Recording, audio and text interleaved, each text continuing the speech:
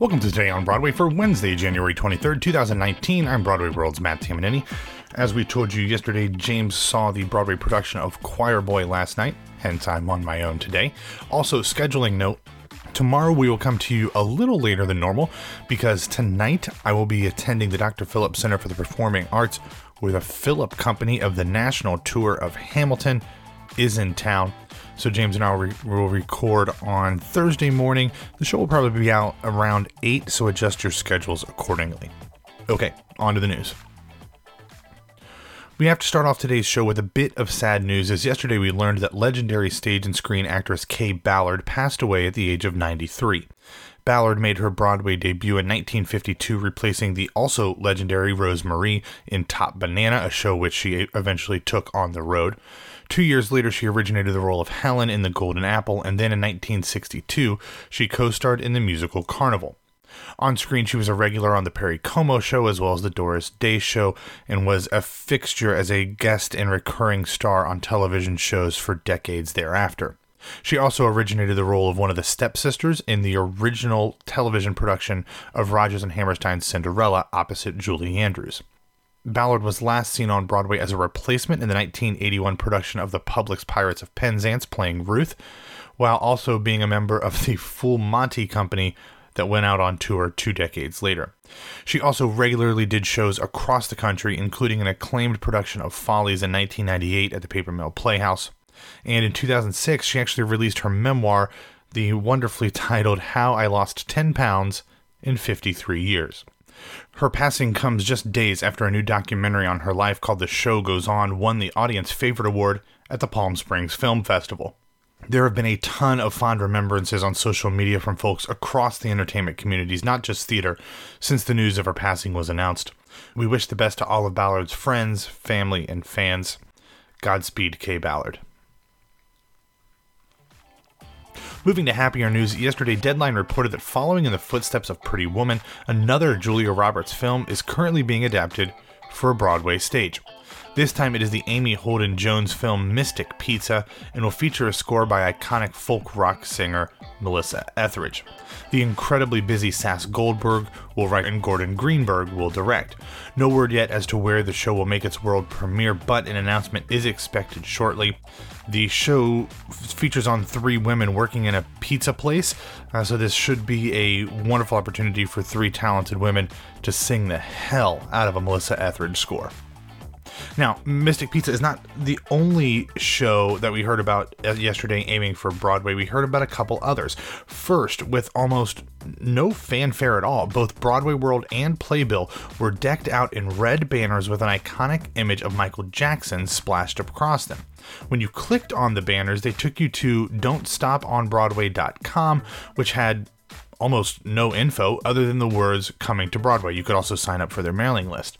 It seems safe to assume that this is the latest incarnation of the Michael Jackson musical that will feature a book by 2-time Pulitzer Prize winner Lynn Nottage and will be directed and choreographed by Christopher Wheeldon. We originally discussed this show over the summer when it was kind of announced, and then it had a dance lab in September and October, which we told you about. At the time of that lab, the show said that it was planning on coming to Broadway in 2020, so this seems to line up with that as well. The show at that point was called Westlake after the King of Pop's recording studio, but I think that it is probably safe at this point to assume that it's going to be called Don't Stop Till You Get Enough or something along those lines based off of the domain name and URL. Now, perhaps coincidentally, perhaps not, but yesterday afternoon, Boston's Emerson Colonial Theater posted a short video on social media that said, following Moulin Rouge last year, the venue's historic status as a pre-Broadway tryout ground was intact, and that later this week, they would have another exciting announcement. Now, I have no inside information here, but the timing seems conspicuous. A major ad buy from a show with little more than key art on the same day that a major out-of-town theater teases an upcoming announcement. Of course, those two things could be completely unrelated, but they could also just as easily be completely related. So only time will tell. Now, in other Motown-related news, yesterday a new equity audition notice was posted for the Broadway revival of Dreamgirls. This time it says that the show will grace the Great White Way in the 2019-2020 season.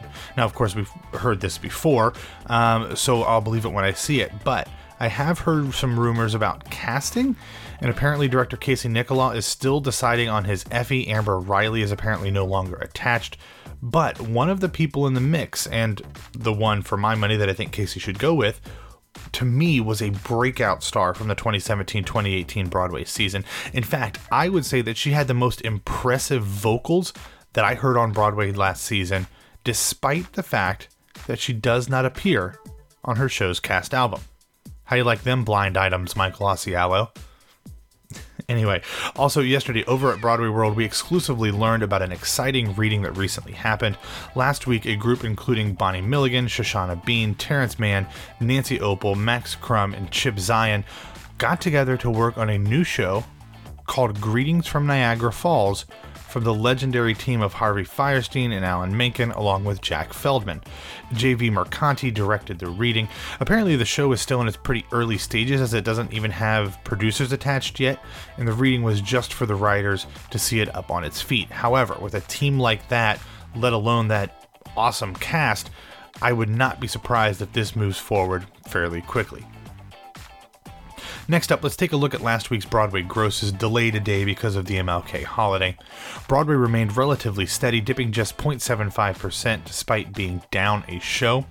In total, the main stem collected receipts of $31,937,248. Obviously, the extreme cold last week put a bit of a damper on folks coming into the city, perhaps, but it was a holiday weekend, which more than likely balanced that out a bit.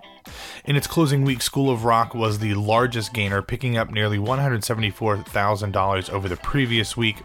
In total, 22 of Broadway's 31 shows saw week-to-week gains.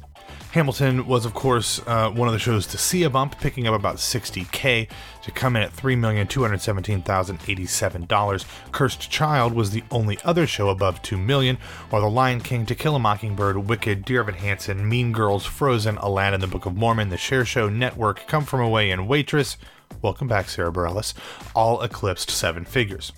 Choir Boy was the lowest grosser, which honestly is not unusual for an MTC play, but it actually picked up more than $82,000, so that's a positive sign. In terms of the shows that we are keeping an eye on for potential closing notice watch, The Prom, my beloved The Prom, stayed steady, dipping just about $4,000 to come in at over $619K. Not a great total and probably not covering expenses, but not terrible enough that I think we have to worry about it closing up shop before it gets to spring. Beautiful picked up $66K to come in at $670,658. Anastasia drew a modest bump up to $664,000, and The Band's Visit was at about $582,000. That's the third straight week that it's been under $600K. For reference, the only other time that The Band's Visit has been below that total before the 3 weeks of this month, of this calendar year so far, was in its first week of previews, when it played one single performance. So not looking great for the folks from The Band's Visit right now. That being said, I don't think that any of these shows are in such bad shape that they are going to announce an unexpected closing before summer. So I would think that if a show is currently running, it should be here until Labor Day. Now, the new shows that will open in the next few months, though, that's anyone's guess at this point. Okay, let's close the show today with some show and casting news. We told you about this yesterday, but on The Tonight Show, Kerry Washington did confirm that American Son will be filmed for Netflix. However, it will be slightly different in its setup than many stage-to-screen captures. After the show officially closes, the cast will do the show again on the set without an audience. However, it won't be at the theater where the show is currently playing. Instead, production will begin in February. The filming will be a cross between a stage filming and a traditional TV filming when it comes to how the cameras will capture the action, so I'm assuming there'll be some close-ups and actually cameras in the middle of the police station where the show is set. Now, do you guys remember we talked about this new service called streamingmusicals.com that records shows that they call soundstage musicals?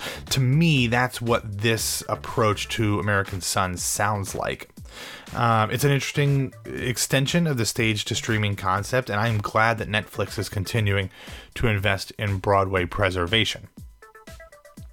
Anyway, also yesterday it was announced that joining Carmen Cusack, Carol Kane, Brad Oscar, and Lauren Warsham in Encore's upcoming staging of Call Me Madam will be Randy Rainbow, Jason Gote, and Daryl Hammond. The show will run from February 6th through the 10th. And finally, another casting news on Tuesday, the upcoming off-Broadway show Chick Flick the Musical announced its casting. Leading the new show from Susie Kahn will be Lindsay Nicole Chambers, Megan Sikora, Sharon Catherine Brown, and Carla Duran. In the musical, a group of friends get together to unwind, watch a chick flick, and play their favorite drinking game. As the festivities proceed and the tequila flows, can the power of meet-cutes and makeover montages save the day as relationship drama and career crisis bubble to the surface? The press release says that Chick Flick the Musical celebrates the healing power of sisterhood, laughter, and life lessons from the movies we know and love. This show will begin performances at the West Side Theater on February 21st. Anyway, that's all I've got today. Thanks for listening to Today on Broadway. Follow us on Facebook and Twitter at Broadway Radio. You can find me on Twitter and Instagram at BWWMatt. As I said, we'll be slightly late, actually around this time tomorrow morning after I see Hamilton at the Dr. Phillips Center. So check us out tomorrow around 8 o'clock. James and I will be back to talk to you then. In the meantime, have a great hump day.